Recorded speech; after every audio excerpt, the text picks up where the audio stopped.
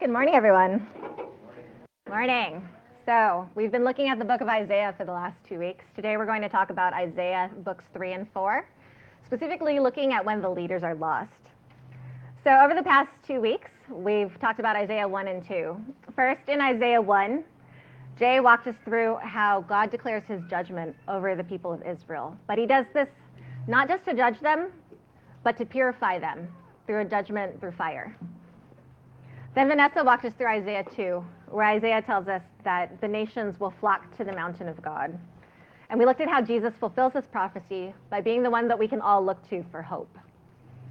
So today we're going to look at chapters 3 and 4, and we'll continue in these themes of God's judgment purifying us. And also we'll look at how his hope in his presence can bring us to a place of trusting in him more.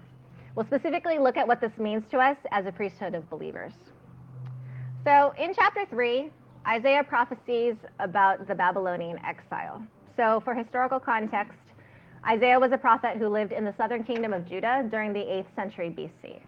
And a little over 100 years later, the Judeans would then be taken into captivity under the Babylonians. In this situation, in this historical event that happened, the Babylonian Empire came in, and over the course of several years, took away Judah's best and brightest until there was just a remnant of the poorest of the poor that was left in Jerusalem. So it's with this understanding that we'll dive into the text. Isaiah 3, 1 through 15. See now the Lord Almighty, is about to take from Jerusalem and Judah both supply and support, all supplies of food and all supplies of water, the hero and the warrior, the judge and the prophet, the diviner and the elder, the captain of 50 and the man of rank, the counselor, skilled craftsman, and clever enchanter. I will make mere youths their official. Children will rule over them. People will oppress each other, man against man, neighbor against neighbor. The young will rise up against the old, the nobody against the honored. A man will seize one of his brothers in his father's house and say, "You have a cloak, you be our leader. Take charge of this heap of ruins." But in that day he will cry out, "I have no remedy. I have no food or clothing in my house. Do not make me the leader of the people." Jerusalem staggers. Judah is falling. Their words and deeds are against the Lord, defying his glorious presence. The look on their faces testifies against them. They parade their sin like Sodom. They do not hide it. Woe to them, they have brought disaster upon themselves. Tell the righteous it will be well with them, for they will enjoy the fruit of their deeds. Woe to the wicked, disaster is upon them. They will be paid back for what their hands have done. Youth suppress my people, women rule over them. My people, your guides lead you astray. They turn you from the path. The Lord takes his place and judge the people. The Lord enters into judgment against the elders and leaders of his people. It is you who have plunder from in your houses. What do you mean by crushing my people and grinding the faces of the poor, declares the Lord Almighty. So in these passages, we see Judah's desperation for leadership in the absence of a king. After the Babylonians conquered Judah, kings tried to rise up, but they were assassinated either by the Babylonians themselves or for rivals to the throne. Isaiah prophesies that eventually there won't even be men willing to lead, and that leadership will fall to children and women. This isn't a judgment on the competence of women leaders or really even child leaders. This imagery is meant to show how desperate Judah will become as they lack men who are willing to lead. So this desperate need for conventional human leadership has always been a struggle for the Israelites. During the time of the prophet Samuel, who was the last judge over Israel before they began to have kings over them, the people of Israel asked Samuel to appoint a military leader over them. This makes Samuel upset, so he goes to God and asks for guidance. And when he goes to God for guidance, this is what God tells him. Listen to all that the people are saying to you. It is not you they have rejected, but they have rejected me as their king. So you can hear God's heartbreak in this passage. God then goes on to describe to Samuel about all the things that their kings will do to them. They will take away their sons and daughters. They will take away their possessions. God tells Samuel to warn the people that eventually they will cry out for relief from their own leaders. Nevertheless, the people of Israel ignore God's warning, and they continue to ask for a king. So eventually Samuel appoints a king for them, and this sets into motion this long history of the Israelites having military leaders who exploit them and who sin against them. In Isaiah 3, we see God call out these sins in Judah's leaders. First, idolatry. This is the overarching issue that's being pointed out in Isaiah 3. At the beginning of chapter 3, God tells us about how God is going to take away these things that the Israelites find their security in. He says he's going to take away their heroes and warriors and their supplies of food and water. These are the things that the kings of Judah have placed their trust in instead of the Lord. Next is exploitation of the poor. In Isaiah 3, 14 through 15, God specifically calls this out when he says to the elders and leaders, "It is you who have ruined my vineyard. What do you mean by crushing my people and grinding the faces of the poor?" And lastly, pride. In Isaiah 3:9, God says, "The look on their faces testifies against them. They parade their sin like Sodom. They do not hide it." And this is what brings disaster on the people. So really, don't we see these qualities in every earthly leader? This idolatry, this exploitation of the poor sometimes, and this pride.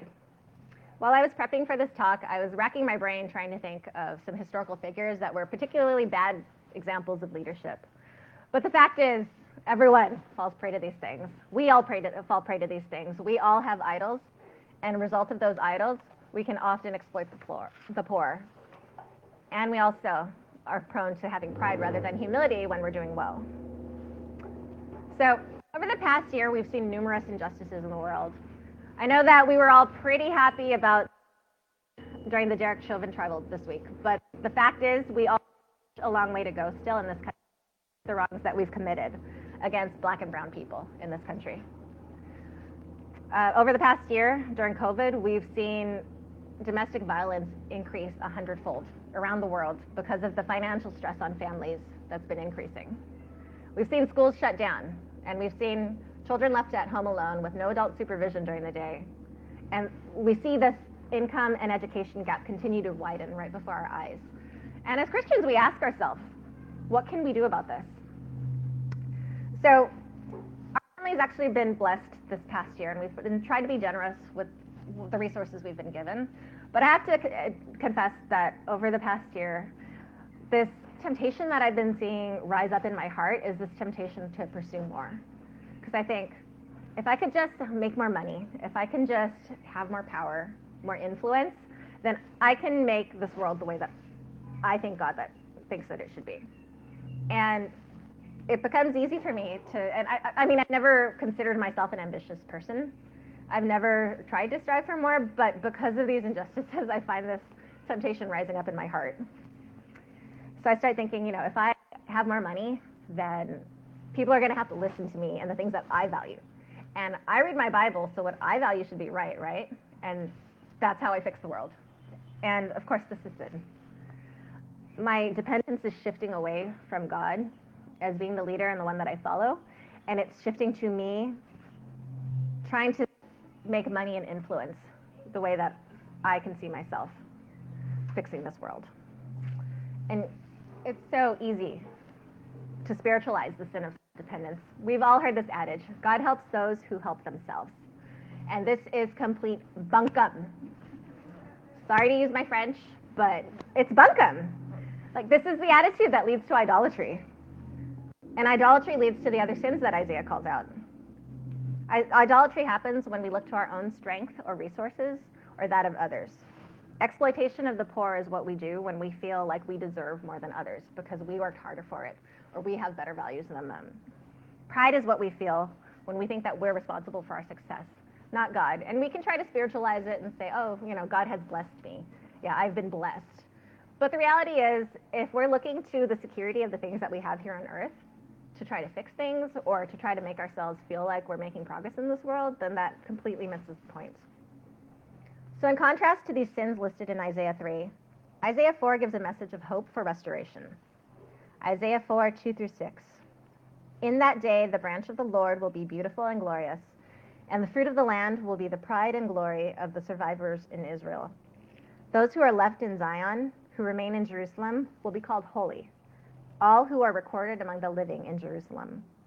The Lord will wash away the filth of the women of Zion. He will cleanse the bloodstains from Jerusalem by a spirit of judgment and a spirit of fire.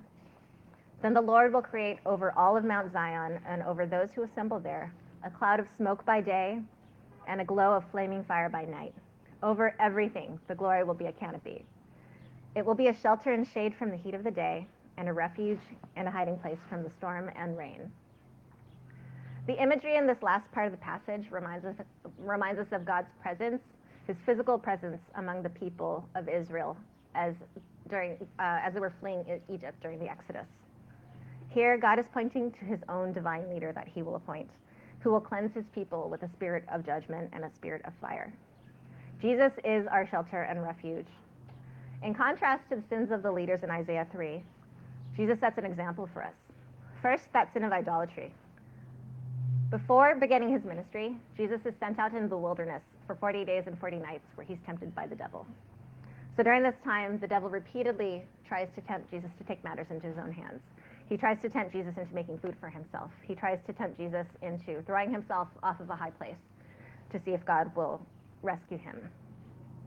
Jesus rejects all of these temptations and instead continuously points to the Lord and to Scripture for the ways in which he is to behave according to the ways that God has set for him. And then he follows that path, that he rejects that temptation to take control over the world, and he instead follows on this humble path that God has sent him down, even to death on a cross.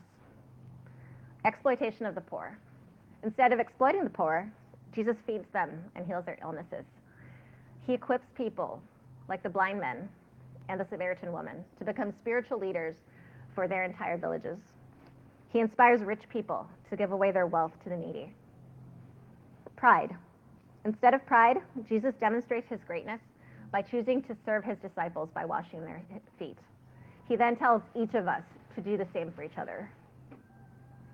So the Apostle Peter calls us a priesthood of believers. Instead of looking to a single earthly leader, we are all called to be priests for the Most High. And we in turn are to look to Jesus Christ as our head priest. Isaiah 4 echoes this idea of a priesthood of believers led by Christ when he says that all who remain in Jerusalem will be called holy. We are that remnant that is called to remain holy, and God will guide us with a cloud of smoke by day and a pillar of fire by night. The Holy Spirit is that cloud of smoke by day and is that pillar of fire by night. So this imagery reminds us of the Israelites who fled Egypt during the Exodus and were led by God in the wilderness. But we should also remember that this same group of Israelites who saw the presence of God in person among their people is also the same group of Israelites that failed to see God and failed to go into the promised land. They followed God when they could see him physically, but when times got tough, they doubted that God would provide for them. They literally created an idol because they didn't trust that God was among them, among other sins. And because of this, God took away their opportunity to enter the promised land, and instead, he passed on that mantle of leadership to the next generation so that they could be the ones to carry forth that mission. In the same way, we have the benefit of hindsight of seeing how the ways that the church has failed before us, the ways that the church has idolized and exploited the poor and has been proud. And I could go into all sorts of examples of that, but let's just focus on our own hearts today. As a priesthood of believers, we've also been warned not to fall into those same sins. So how do we avoid these sins, and specifically the sin of idolatry? Because I do think the other two sins start with idolatry. This need to provide for ourselves or to look to something that we can see to feel secure, rather than trusting that God has our back. So let's think about something that we place our trust in. Do you see money as being the key to your security, like I have often been tempted to do sometimes? Maybe it's your family. Do you place time spent with your family above all else, even sometimes at the expense of serving others? Do you make an idol of how others view you, this image that you project forth? Do you find yourself behaving one way in front of people at church, maybe a different way in front of your coworkers or your classmates? And are you so afraid of people getting to know the real you that you feel you have to hide a part of who you are? I want to encourage us to think about what we might be idolizing and to be intentional about giving up control over that thing. Because it's only by giving up that thing that we are able to allow God to come in and to be the thing that rely on rather than that thing that we're trying to hold on to. So if you're setting your sights on getting that next dollar, maybe the next time when the opportunity comes up to take on another side gig, maybe think about going and spending that time with your family instead. Or maybe surprise someone with maybe a gift that you think that they would need, or a meal that you cooked or paid for. If you find you've drifted away from friendships because you haven't spent time with anyone outside of your family, maybe think about going out of your way to book a time to have a ladies' night or a guys' night out and reconnect with those friendships, because they're still going to be there long after your kids have moved on. And honestly, your kids are not going to miss you for a couple of hours. Or invite people to dinner if that's what works better for you, so that you can share your family with others. If you worry about what people might think of you if they get to know you better, maybe think about one or two people that you can trust to go deeper into a relationship with, so that you can show them who you really are and that you can get to know them better. When we give up the thing that we're afraid to lose, we're able to see God provide for us. When we leave Egypt, when we give up this idea of having an earthly king that we can follow, we reject those idols and we trust Jesus to be our shelter and our refuge. Dude, I really want to clap too, but don't know what to do, because that was awesome. Totally. And that was, I'm still kind of reflecting on a lot of her points, especially when Nan was talking about how this past year she's been struggling with this temptation to just pursue more, whether that's more money, more power.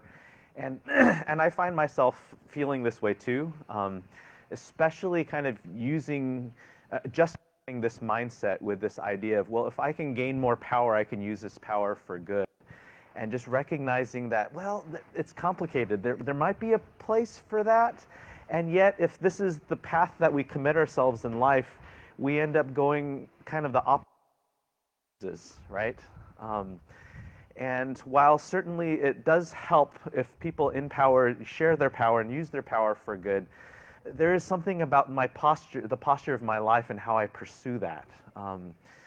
And it actually has really profound implications on our discipleship and who we are as Christians, and our process of becoming spiritually mature and more like Christ. I do a bunch of research on spiritual formation and spiritual maturity, and a couple of years ago, I spent a couple days with some spiritual directors up in Portland, Oregon. They're Benedictine monks, and I asked them the question, how do you tell if someone is actually spiritually mature versus someone who's just really trying really hard to look like they're spiritually mature? And one of the things that they said is actually how they wield power. To what degree they have learned to navigate their will to power, the will to get more things, to have more influence. And this is how they, this is one of the markers of spiritual maturity. And one of the areas of research that I do is on, and it's a bit of a depressing topic, it's on the topic of narcissistic head pastors in Christian churches.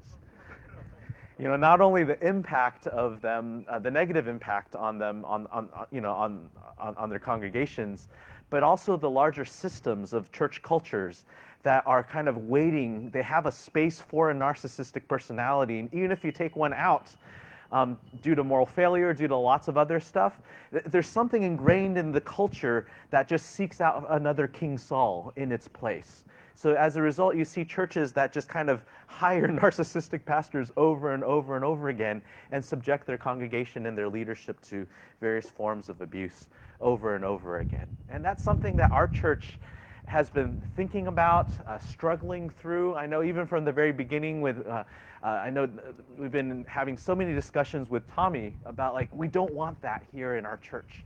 And this is something that we are in a long road and a long journey of struggling through.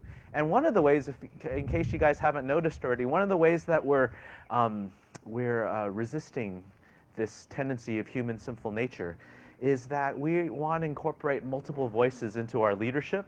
And we want to start that with incorporating multiple voices in terms of teaching on Sunday. So if you haven't noticed already, the last 2 months, we've had about 6 different preachers here. And Lord willing, we'll have a few more too. We have a rotation of people, and that's one of the this is kind of the underlying reasons. I think Nan did such a great job in giving us the biblical rationale behind one of the most important values of our church, which is sharing power, sharing space, and incorporating multiple voices into our church.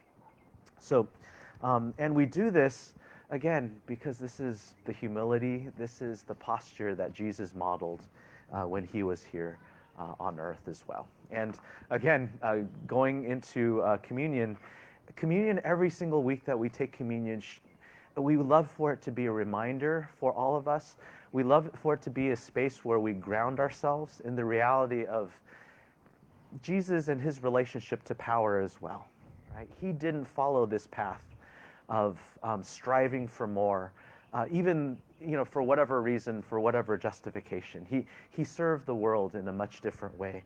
And as we struggle with our sinful nature, we want to reorient ourselves over and over again to the way of Jesus in this regard. So if you haven't already, I want to invite you to take your communion elements.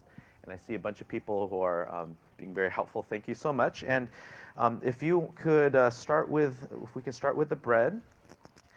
Pull out that purple film on the top. And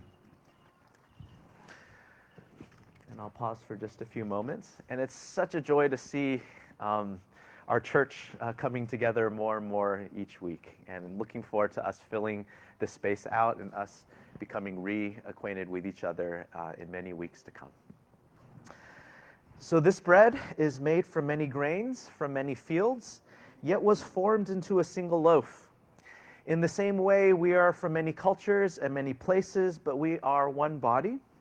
The communion is a reminder that the body of Christ was broken so that we would be made one with him.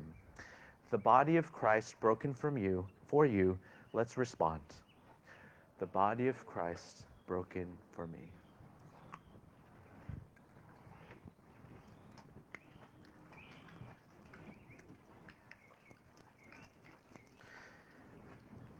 Also, the juice of this cup contains many vines, made by many hands, yet it pours freely. In the same way, let us pour ourselves freely, just as Christ modeled for us. May we be generous givers of our and blessings to each other and to all. The cup of Christ poured out for you. Let's respond. The cup of Christ poured out for me.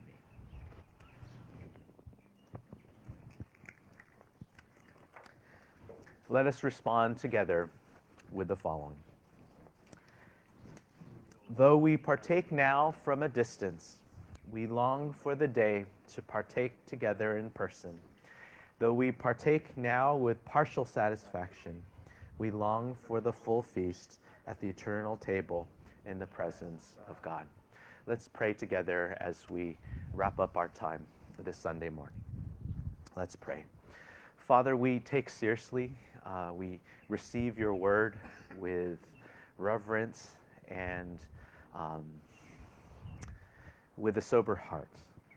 This warning that you give to your people in the book of Isaiah about the sin of idolatry, the sin of exploiting the poor, and the sin of pride.